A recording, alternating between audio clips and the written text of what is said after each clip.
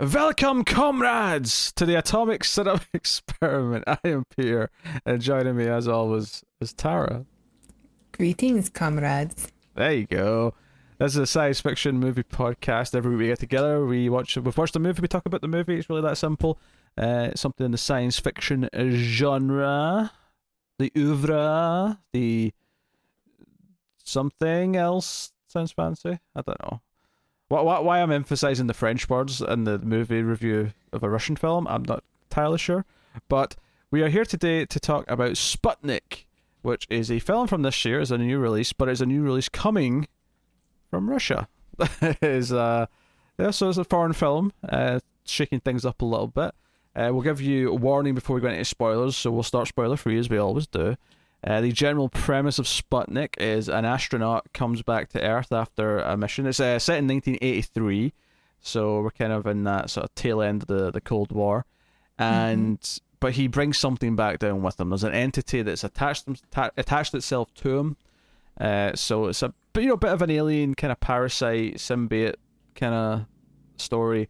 It largely revolves around the sort of research base that he's been held in, and the doctor who's brought in to try and figure out what's going on and see if they can separate him from the creature and so on and so on. So that's the general gist of the film's premise. So Tara, what did you make of Sputnik?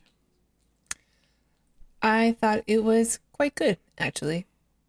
I liked it. I thought it was just about good. Mm-hmm. Just about good. I wouldn't say like overly good or great or anything like that, but I would say that I definitely didn't regret watching it. There's definitely some interesting like comparisons to make with like Western movies. Like this is something that happens like every so often when you get to see a film from a completely different culture, and obviously this is not a film made in the time of Soviets, but Russia's still pretty different. It's kind of fascinating kind of exploring this and seeing like what is it saying, what are the themes, what are the characters, like what are their journeys and their arcs. And it still seems to be poking at the Soviet Union, the whole secrecy part of it, the people who are not really being told everything they need to be told, and just the coldness of the atmosphere. Everything's really stark and it's colorless. Oh yeah, and drab.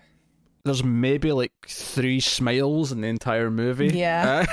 No one's smiling. It's so drab and depressing. Yeah. And yeah. Everyone's dead serious. It's a downer, but it's also the time of, the Soviets, and I think this takes place in Kazakhstan. Does that sound right? Well, no, most of the movie doesn't, but that's where the shuttle lands. That's at the start of the movie. Okay. That's where the shuttle lands. Yeah. I thought they were still sticking around that area. I mean, I'll be honest, Borat has ruined the country of Kazakhstan for me. I'm surprised you haven't brought it up already. Because as soon as it said Kazakhstan, in my head I'm like, half. Like, so immediately my mind just goes to Borat.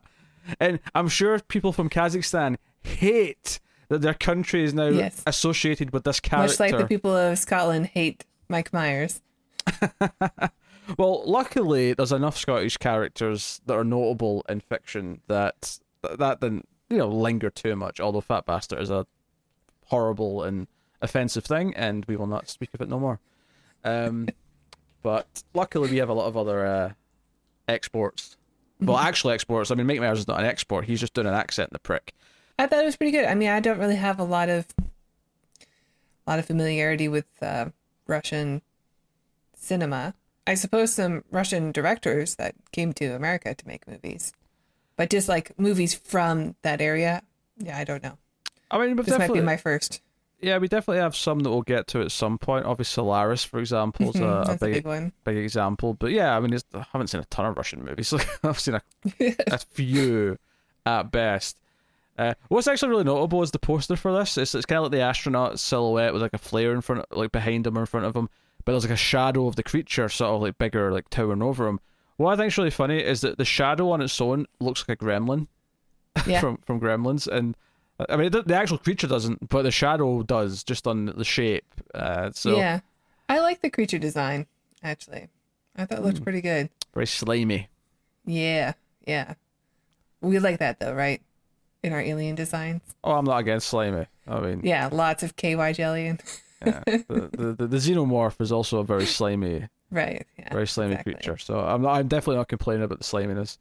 Yeah, and the CGI wasn't bad on it either.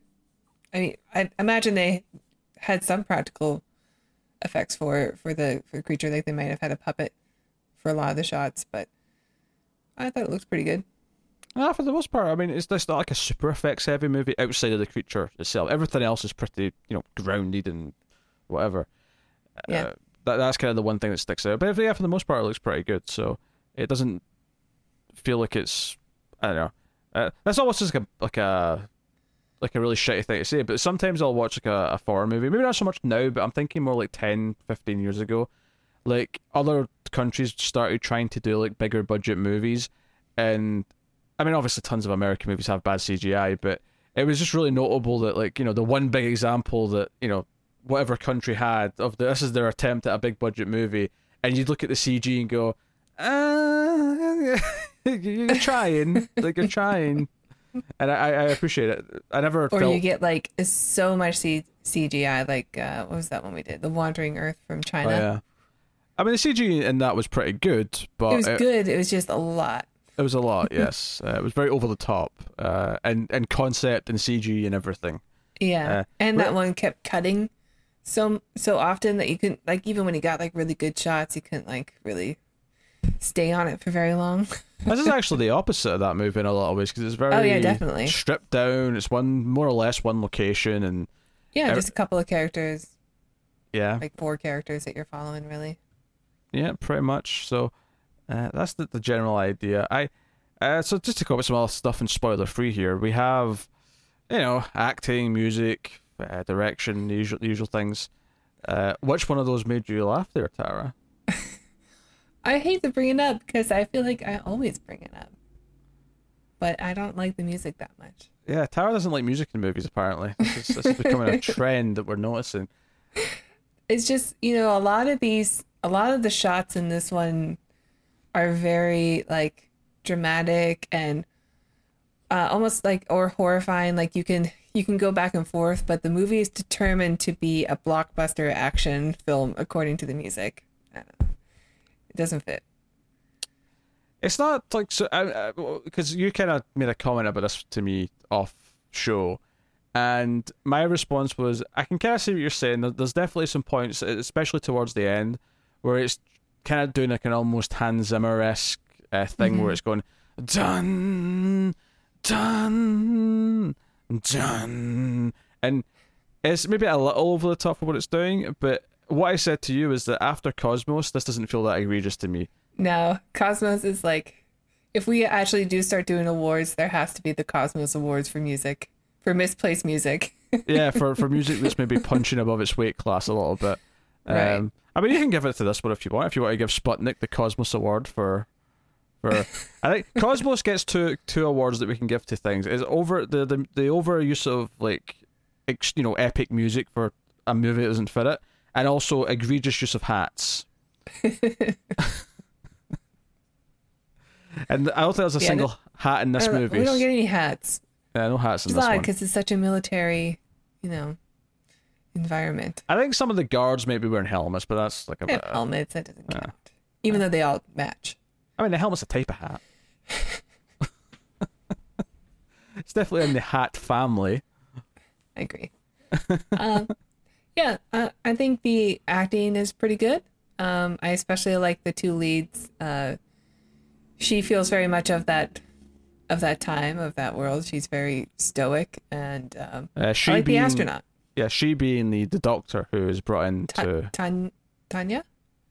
Tanya for sure, but Tatiana is the full... Tatiana. I am not going to do well on these names. Yeah, the astronaut who's obviously got the creature is Vezhnikov. Vezhnikov, yeah, I'll say that. Vezhnikov. I'll say astronaut. And then you've got the sort of the more sinister colonel who's running the whole like operation and the experiments. Oh, he's not your friend? What? He's not your friend? Sinister colonel. He's not a good guy? What is this joke that you're making right? I'm confused. He's just so obviously like the bad guy. Oh, sure, yeah. Even though most of the movie he's playing good guy.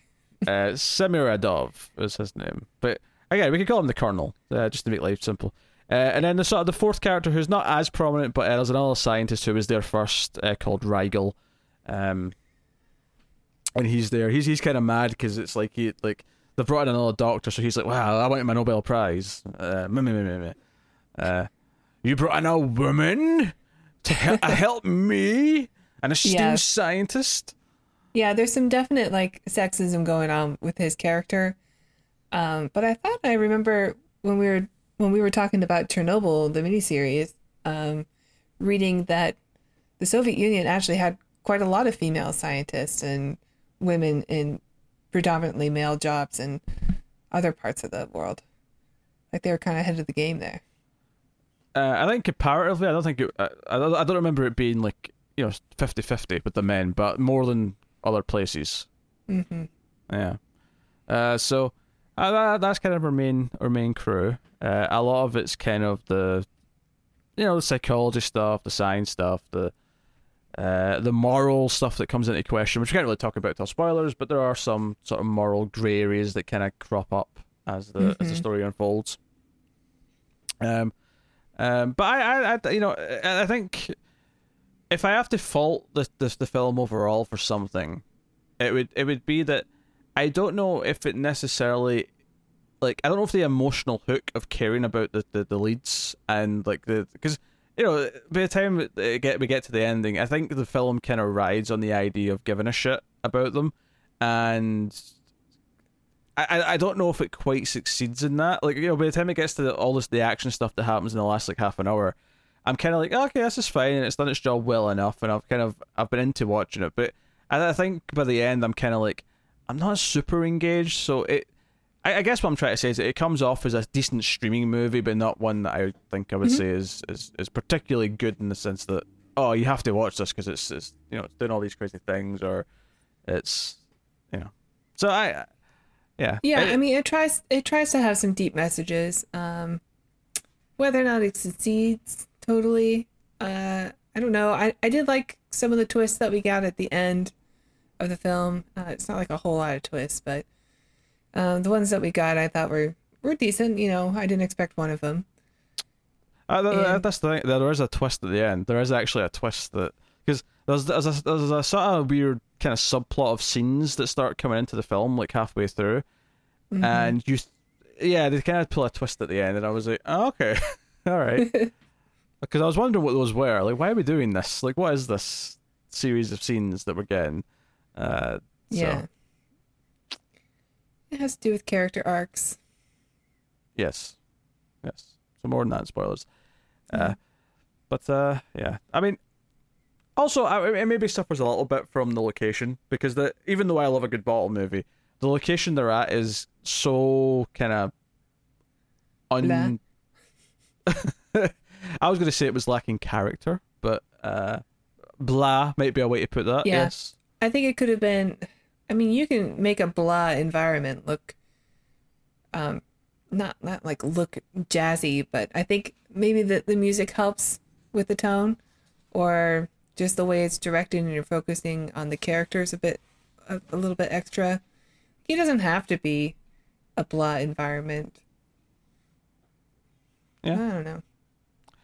Yeah, but I think we can get into spoilers, or we could talk about the full plot of the movie. So I will take this time to thank our Patreon producers for the month. If I can find where my mouse is, there it is. I've got a large resolution monitor. Okay, so it's technically. I think it crossed over our Ace logo. That's okay. That's okay.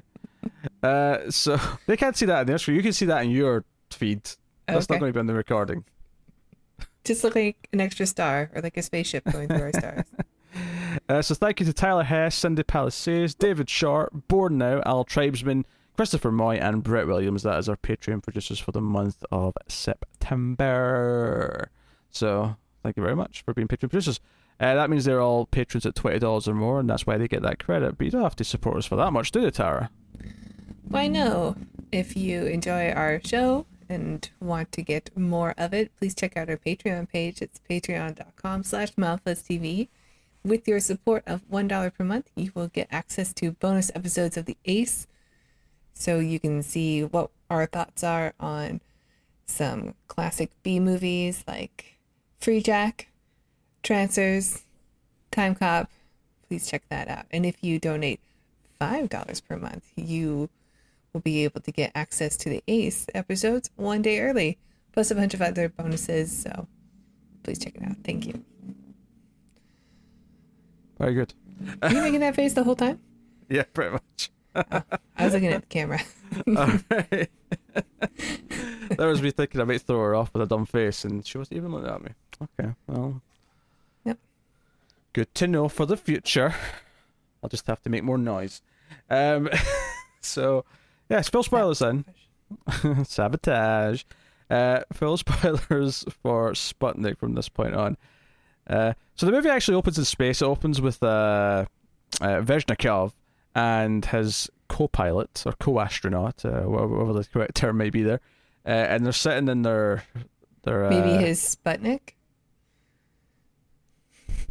maybe, because the word Sputnik, according to the trivia on IMDb, translates to like traveling companion. I mean, it makes sense for the themes of the movie. Tara was really excited about telling everyone that. She thought that was a really good fact. Well, I mean, there's two things on the trivia, and that's one of them. I mean, it's a fairly easy one to confirm. I don't have much to work with, admittedly, because you can just Google what does Sputnik mean, and I'm sure Google will confirm. I think if that's. I'm not comparing myself to Google. I'm just here to read the trivia and read it back to you guys.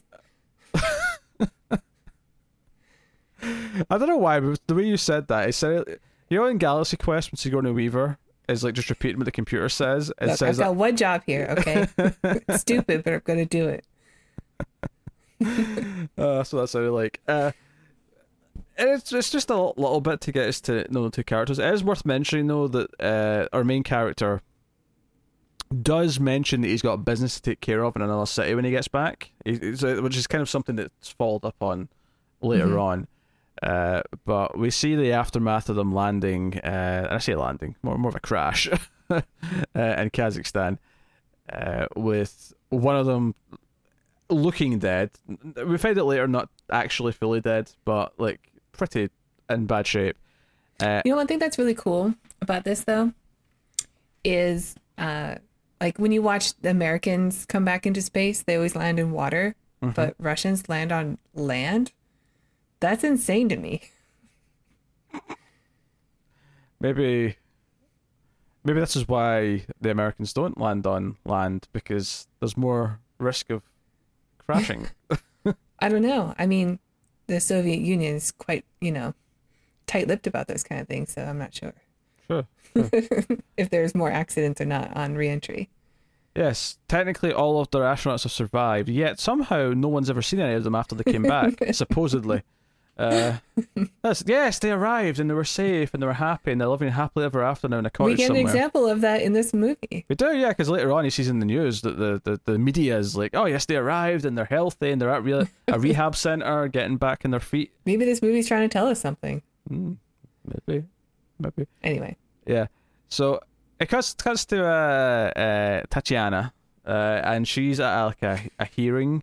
She's being essentially given into some serious trouble because she saved some. She tried to drown a child, right? Yes, but to save his life, it fixed what was wrong with him. Yes, by any means necessary. It sounds pretty awful, actually. Hey, she got like results. right away, we're introduced to her character as somebody who tries to drown children for science. To save his life, I think that's the important part here. Yeah, he just had hiccups that would not go away. Well, what's interesting is she's recruited here by the colonel, and later on, the implication from him is that he picked her because she did anything it took to save the person's life. But in reality, what I think he actually recruited her for is that she was willing to do extreme things and would not question some of the darker elements to the the experiments that he's kind of engaging in. Right. I think that's kind of the point. But she's basically told, look, we've got this astronaut who just came back, and he's suffering from this and this. He doesn't actually tell her what's really going on. She gets flown out there and driven to this base and goes in to talk to the astronaut who's in like a sort of, a glass like box essentially. And he has no memory of what happened past a certain point. She doesn't basically think there's anything that's surreal about it. She comes out and she's like, this was a waste of my time. He's got PTSD. It's not, it's like, okay, it's serious, but it's normal. It's not something that I had to fly out of the city and come to some weird like top secret base to give my opinion on. Like, this really isn't a big deal. And the colonel's like, well, okay, fine, but you can go back tomorrow. You can stay the night, which is clearly is very intentional because he wants to show her what happens at night time. And it's when he shows her what happens around 3 a.m., which is this creature, the Sputnik, I guess we'll call it, comes out of the astronaut's mouth, like he's vomiting it up. Oh, it's very gross. And it kind of gets bigger, it kind of unravels, and it's got like 2 long front legs, right? Imagine someone who like walks on their arms. It's sort of those type of legs. And then the back's not got any legs. The back's got more of a tail that kind of slicks around. But it's got like a, sort of a wide head and blah, blah. But it's really icky. And this is like sets up the premise of the movie. And the colonel has this conversation with her. And I thought this was quite interesting, this idea that it always goes back in, though. It comes out for like a couple hours. And then it goes back in the host's mouth. And physically, the astronaut is the best he's ever been. If anything, he's healthier. It's like it's actually improving his health. And they want to figure out a way to separate it. And one of the lies she's told early on in the film is that it just feeds off whatever the astronaut's eating, right? Yeah, like a tapeworm. Yeah, pretty much.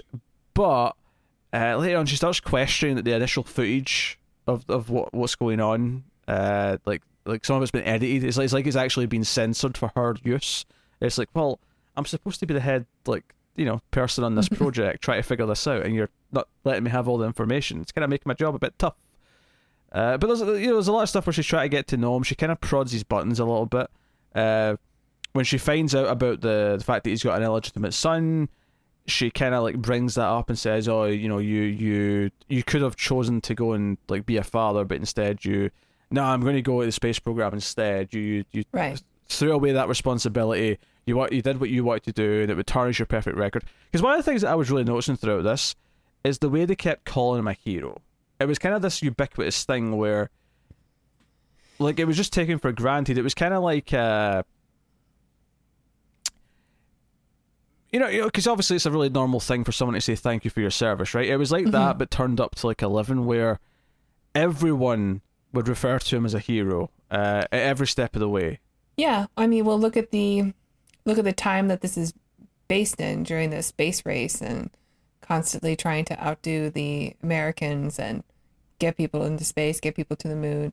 I mean, at this time we'd already been there, but like it still has that, like, these are the best of the best of the best, that we send to space. And I think, yeah, probably all astronauts are probably considered like heroes of the Soviet Union.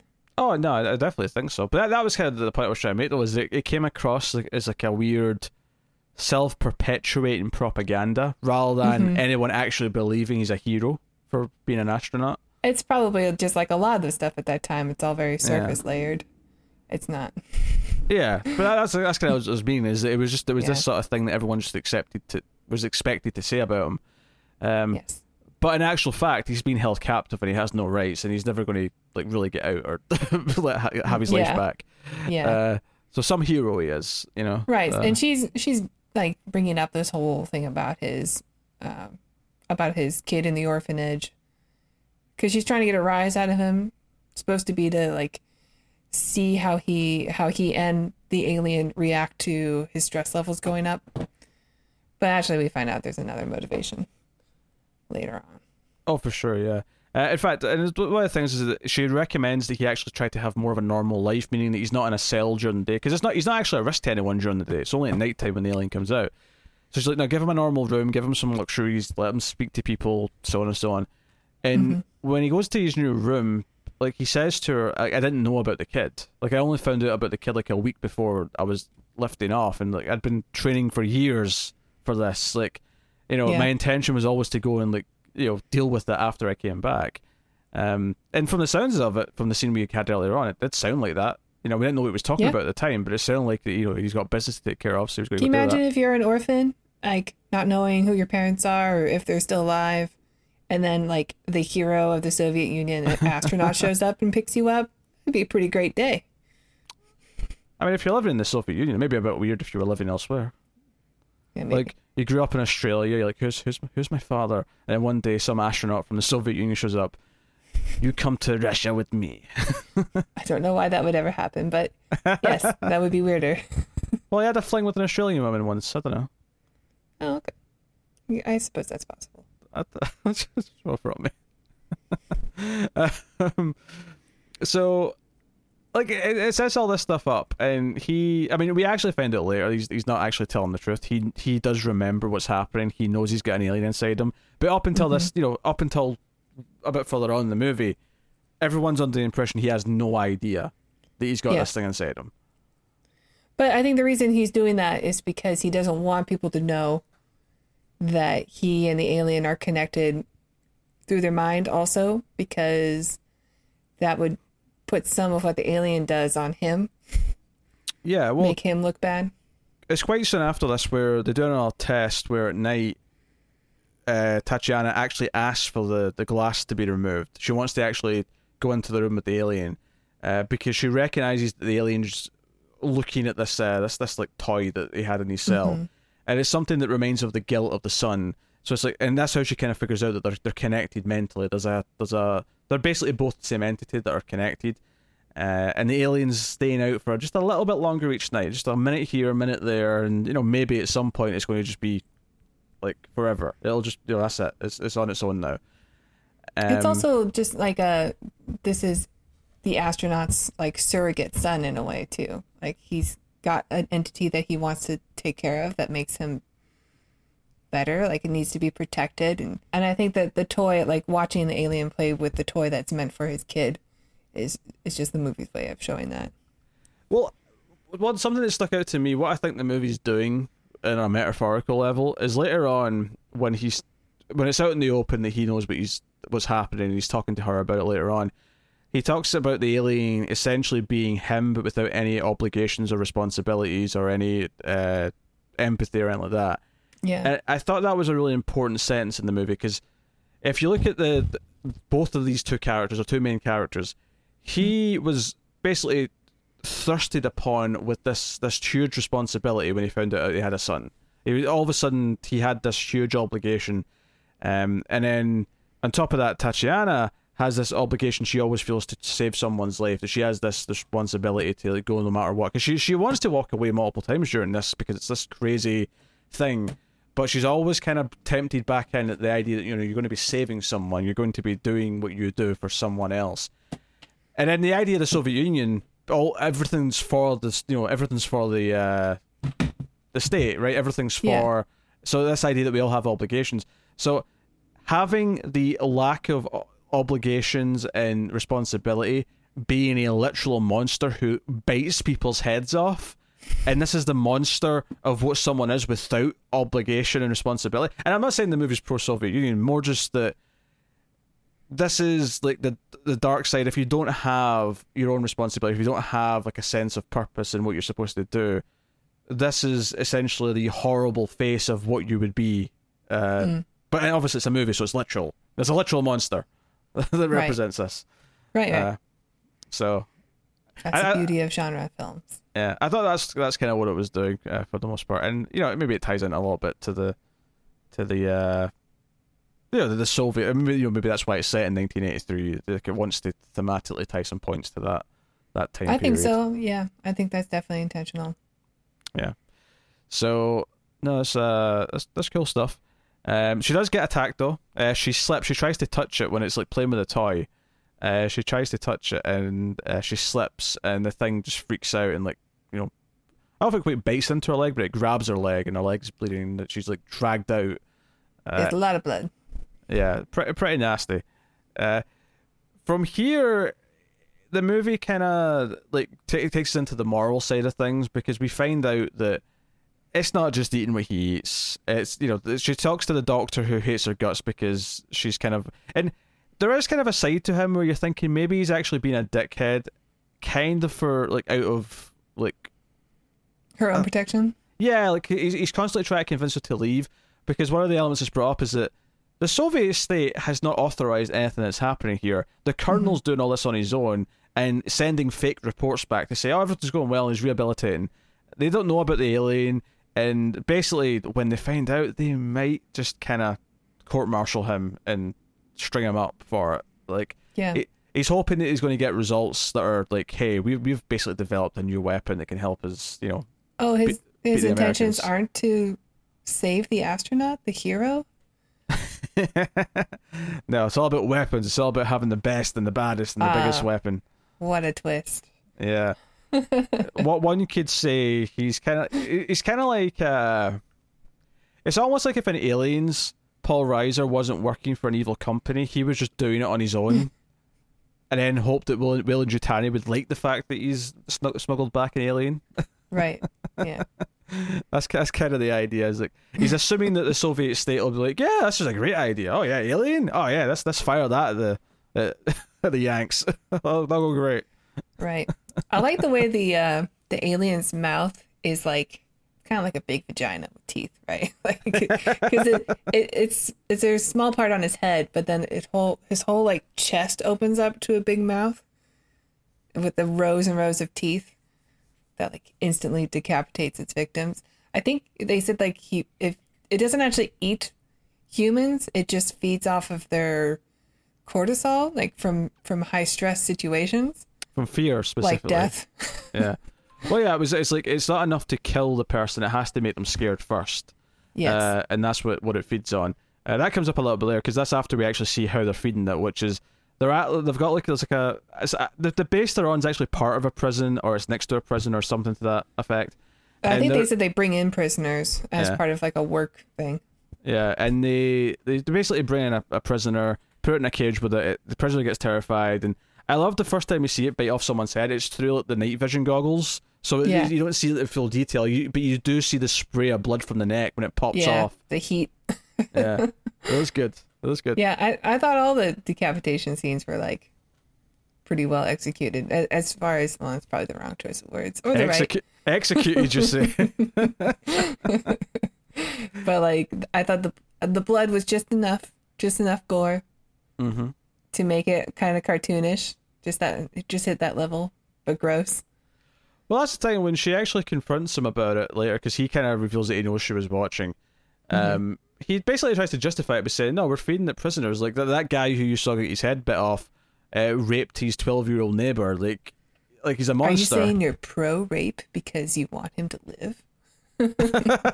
I mean, yeah, that's essentially what he was sort of throwing in her face. Yeah. And you know, it brings up this thing where she's not really willing to let this happen, so she actually tries to stop the next one. She steps in the cage and basically says, "Look, if I'm not scared, then it won't want to eat me." So she just sort of stands there and tries to convince herself, "I'm not scared. I'm not scared." Yeah. Unfortunately, the prisoner who's in there is scared. Eventually, like, you know, makes a noise, and the thing, it just kills him anyway. But it's a pretty tense sequence. It's not bad. I think it's in between that and the last one, though, where she actually tries to like tell, because there's a moment earlier on where the astronaut tries to ask like what they're really doing here, because he suspects enough to know that it's not just trying to save him or like, you know, monitor him. And she says, "I can't tell you, but I do have your best interests at heart." But she says, "Let's come for a jog," and she sort of tries to tell him some of it. And I think it's in between these two prison murders where he actually sneaks out of his room one night with her and like shows her where they're keeping the other astronaut who's barely alive, and all of the science documents and all the X-rays and everything. He's like, "No, I know what's going on here," and he talks about it. He knows that they're feeding it prisoners, and he says that's not on him. Again, it's the idea of this monster being a lack of responsibility. He's trying to like pass it off. It's not my responsibility that they're feeding it humans and prisoners. Like I didn't make that choice. You're right. Yeah. So she's horrified by the idea of this, and But but even in this scene, he says no, he wants to get home, to like visit his mother because his mother lives alone, and also to get his son. Like he has to be there for his son. So there is kind of like, even though she's kind of scared in this scene and it's kind of tense, there's a relatable, empathetic goal that he has, even though it comes off a little bit sinister in this scene. But for the most part, like, he comes off as a nice guy. Like, he never really came off to me as somebody who's sinister. now, it was only in this scene because he got very kind of close to her and she was kind of starting to question that he was okay with the prisoners dying, and so on. Because he was just kind of biding his time, thinking, oh well, they're going to keep, like, in a week or two's time, the review board from the Soviets are going to come in and like see what's happening and shut everything down. Yeah. How many more pedophiles can he eat in that amount of time, I suppose? Yeah. I mean, I'll admit, once I found out who he was eating, I was like, it's not a great loss. I mean, I'm not saying I'm all for feeding people, but, if you're going to pick someone... They said they tried rabbits, I think other, like, blood transfusions or something, but it's not enough. It needs people. Yeah, the rabbits don't get scared enough? Is that... Is it? I think rabbits are made of cortisol. Like, I don't know. Is it maybe though that they have to be like intelligent enough to feel the type of fear that's potent for the creature? I don't know. Maybe. Like, yeah, sure, a rabbit can get scared, but it's not like this is horror movie rules. Has to be humans. Pretty much, yes. I don't know. Our cortisol's just juicier.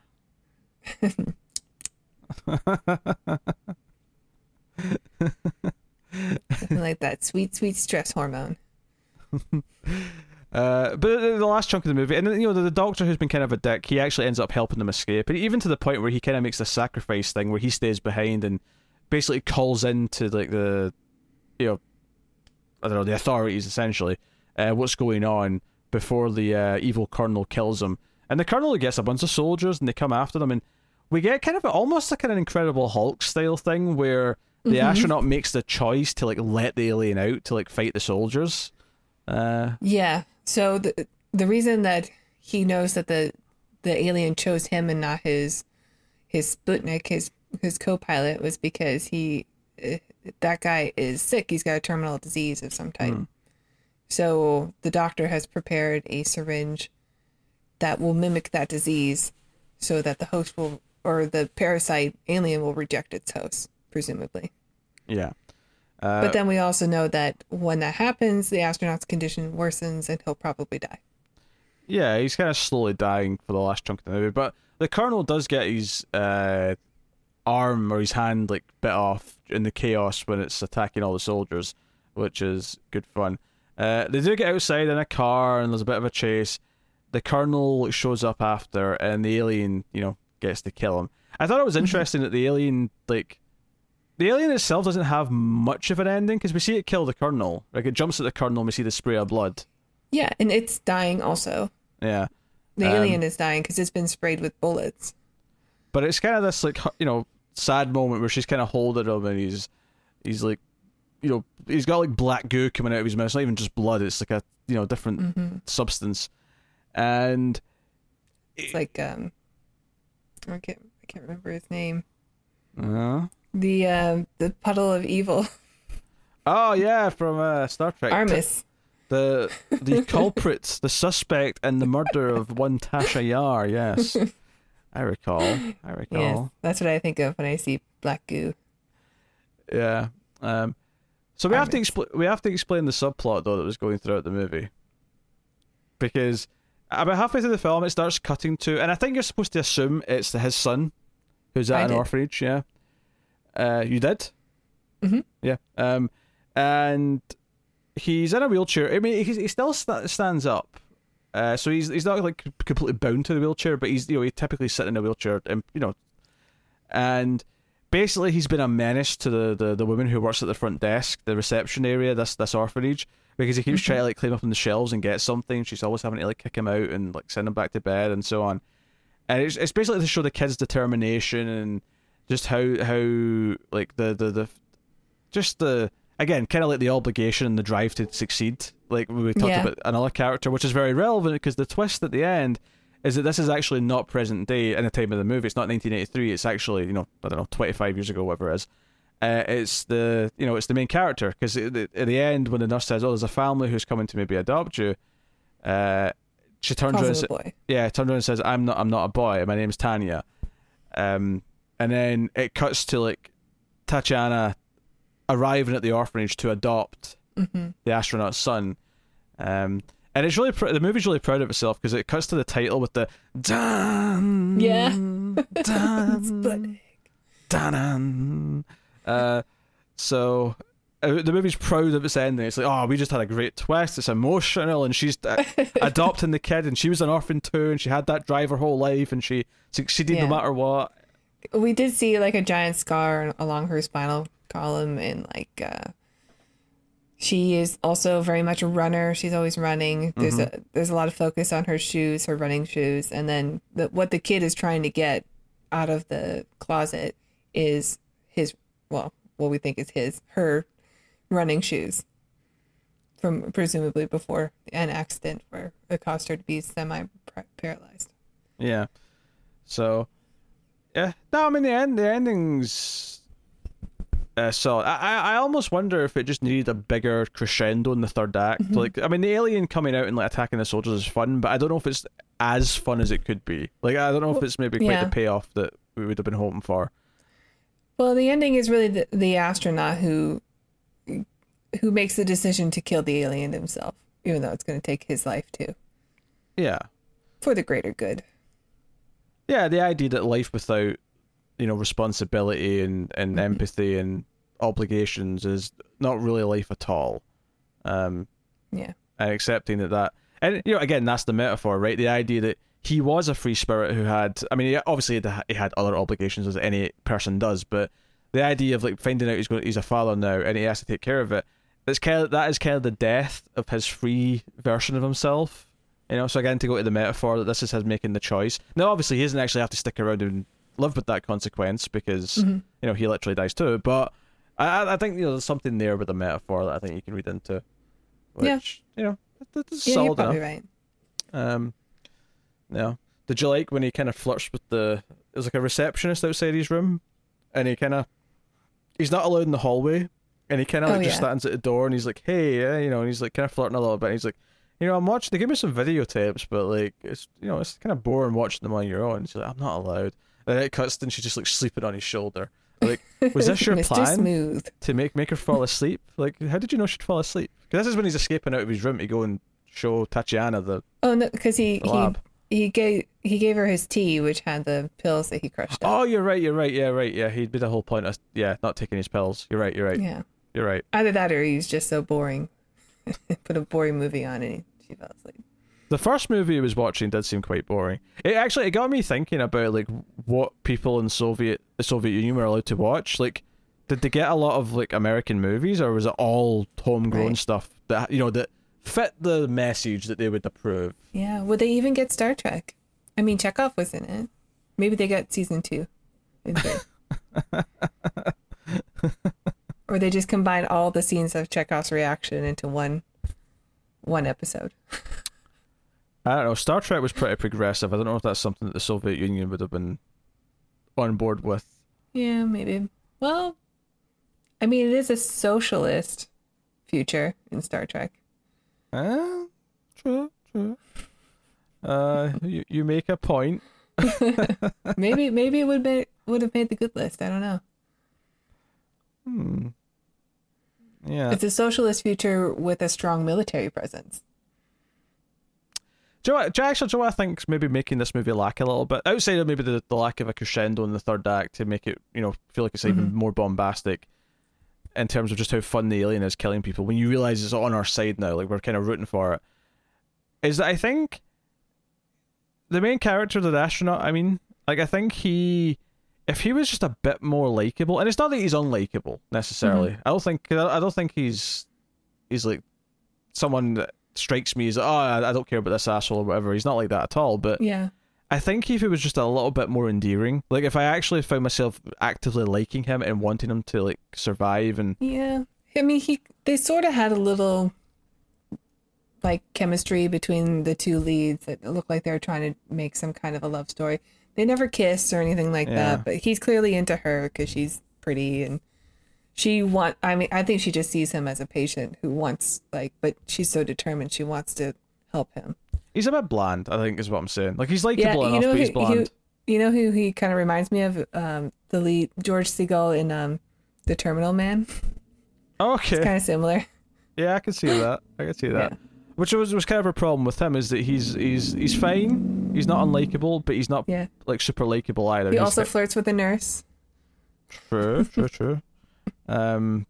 a lot. I remember a lot more of that in Terminal Man, admittedly, compared to this. But yeah, I can see the comparison. I think it's one of those things where I feel like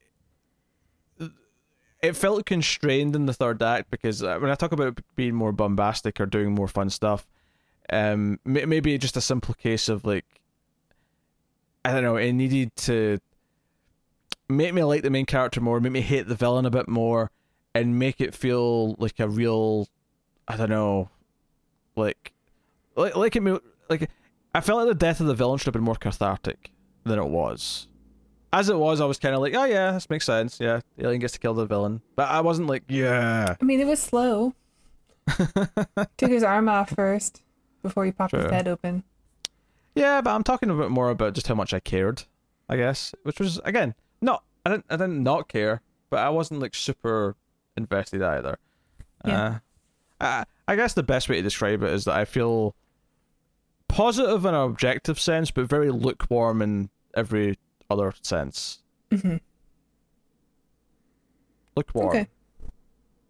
It's fine. It's comfortable, yeah. It's comfortable. I don't mind I watched it. I probably won't think about it too much ever again. Yeah, maybe. I did like the alien design. I like that when it goes inside, it's basically the size of a football inside his stomach or his chest. Mm-hmm. And so it just like the design of it so that it just wraps up so neatly inside of him was kind of a neat idea. I wonder if the premise of this came from like the watching Alien, and whoever worked on this just turned to their friend and said, "Hey, what if it went back in?" Up the butt. There is a movie like that, actually. Cue Christopher Walken from Pulp Fiction saying "up the ass." I don't want to say because it might be a spoiler, but there is a Stephen King movie that we'll have to watch. Oh, yeah. I'm intrigued. I know you haven't seen it. My mind's racing with the possibilities. I've got a guess or two. I don't want to say it on the show though, just in case I'm right and it's a spoiler. So, but I'm intrigued. It's not a good movie. Maybe it'd be a good bonus episode. We'll see. We haven't really picked this month's bonus episode yet, but there is one coming. Transfers. What are you talking about? Are we doing transfers this month? Hell yeah. Okay, we're doing transfers 5 this month then for patrons. Yes. Which I'm sure Tara promoted the $1 tier with the extra movie every month. Mm-hmm. Yes. I was too busy making a face and trying to distract you to actually listen to what you were saying. Were you thinking about your face? I often do. Yeah, I think about my face too. To quote John Lithgow, I'm gorgeous! All right. I think it's time for rating. Rating this. Okay. It's not bad. I think it's very watchable. I wish I felt a bit more invested in the characters and a little bit more, like, this is going to sound silly, but like, I do feel like if they bonded a little bit to the point where they smelled at each other, just a touch, I might have really cared about them a bit more than what it was. Like, they're just so devoid of like happiness, or even like the prospect of happiness. Yeah. So I don't know. What are you giving Sputnik? I think it's a good movie. I think it's pretty good. I didn't know what I was getting. The reviews, not reviews, but like the rating on Rotten Tomato was kind of high, which is I think why we decided to do this one. Mm. But I have all the same criticisms that you do. I still enjoyed watching it. I'm never going to watch it again. I don't think it'll stick with me just because I watched it like 3 days ago and I could barely remember it. Except for some of the things I liked. But anyway, it's good, not great. I'm gonna go 6.5. That's fair. I'm not going too much lower. I'm probably going to go with a straight 6, which is, yeah, it's perfectly watchable and not without some merit. It's interesting to see another country pulling off a movie like this and seeing like how they tackle it, and maybe the lack of any like smiles is indicative of the Russian way of making a movie, and maybe for certain movies that works, but I don't know if it did in this case so much. Maybe it's, I guess, more of a heart, because I think that's the thing, is the ending is really banking on the heart, because it's all about her going to look after his kid. That's unequivocally that's about heart, and I think the movie's so devoid of it up until that point that it doesn't feel like it fits with it. So yeah. I think maybe she smiles in that scene. I think she does. I think she smiles at the ending. Yeah. Okay. So we got one. And they go for an equilibrium thing where the main character doesn't smell, because in the equilibrium, at the very least, that's the point, is that he doesn't feel emotions for a lot of the film. We have to do equilibrium at some point. We've brought it up in a few reviews now. You keep bringing it up. Is that you saying you don't want to watch it? I mean, I've seen it before. I remember it being quite a boys' movie. I could definitely see that, but I mean, hey, Sean Bean dies in it. That's right. Spoiler. That's not a spoiler. Sean Bean in something means that he's going to die in it, right? That's just the rule. That's true. If he doesn't die, it's a spoiler. Yeah, Sean Bean dies in everything. Is that like a ringtone or like an actual bird outside? It's my ringtone. It's a notification. That's okay. It's not a bad ringtone notification. It just... Well, I forgot to turn it on silent. It's very unprofessional. Quite right. How dare you? How dare you? But okay, there you go. That's our discussion of Sputnik, which does actually clock in at one of the shortest movie discussions we've ever had, believe it or not. Which is like an hour long. Which is maybe an indictment of the movie. I mean, we're only at 53 minutes right now. That's... Given that most of our episodes are about 90 minutes, this is, yeah.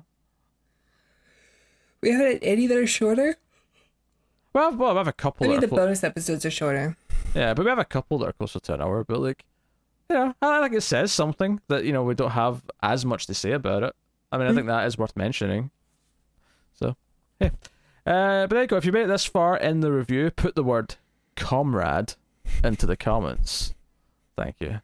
Even use it in a sentence if you wish. But yes, comrade. I'm going to make Tara do her pose for the thumbnail. So Tara, if you could make sure your head's not cut off, which it isn't anyway. If anything, lean forward a little bit. Just so you're not too small in the frame. So all right. picky. 3, 2, 1, pause. I think that was far too much of a smile for this movie, but you know what? I'll let it away. I'll let away with it. Maybe I should do it again.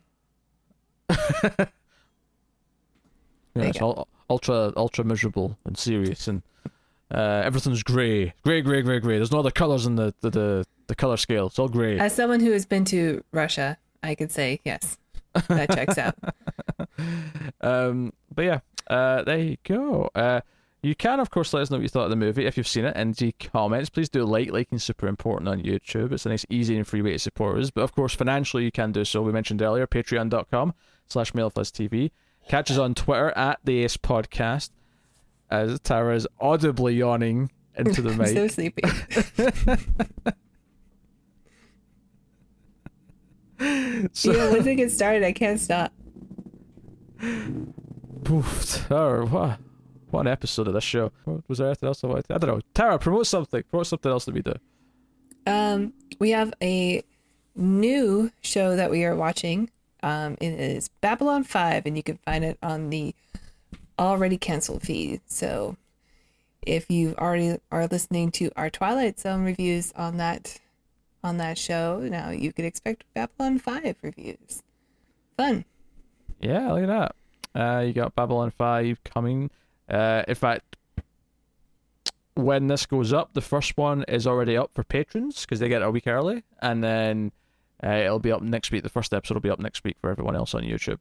So, Woo.